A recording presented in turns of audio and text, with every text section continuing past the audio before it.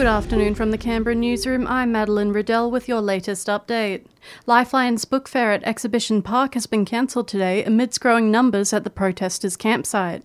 CEO Carrie-Anne Leeson says the turnout yesterday was fantastic, but for people's safety, the fair had to be shut down. We just couldn't ask the community to do that again today after the situation has changed overnight and there are many, many more people now on the ground. An extra day was intended for the book fair tomorrow, and it is uncertain if that will be happening.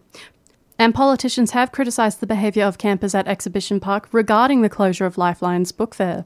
Federal member for Fenner, Andrew Lee, says the shutdown of the book fair will only harm the vulnerable. Well, this is Lifeline's number one fundraising event, and so to shut it down is to hurt some of the most vulnerable people in our community. And it's those most vulnerable people who are going to be hurt by these protesters shutting down the Lifeline book fair. The ACT has recorded no new deaths and over 400 new cases of COVID today. This comes as Victoria records 19 new deaths, New South Wales records 32, with both cases having over 7,000 new infections. Queensland has recorded 13 deaths and over 3,000 new cases. Australians in the Ukraine are being urged to get out of the country ASAP over concerns a Russian invasion is imminent. NATO allies believe an attack could happen before the end of the Winter Olympics, despite Moscow denying the idea. Prime Minister Scott Morrison says the situation is now extremely serious. Our advice to them is very clear.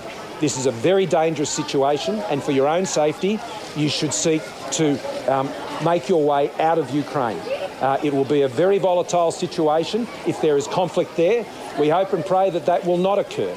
Thousands will head to the polls today to vote in the Monero by-election, with voting open from 8 a.m. till 6 p.m.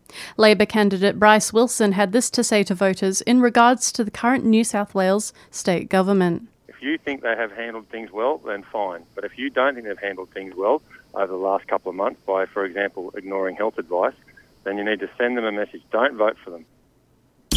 Checking sport now, Swimming Australia has appointed three-time Olympic gold medalist Tracy Stockwell as its new president. She will be replacing Kieran Perkins, who is moving to become chief of the Australian Sports Commission.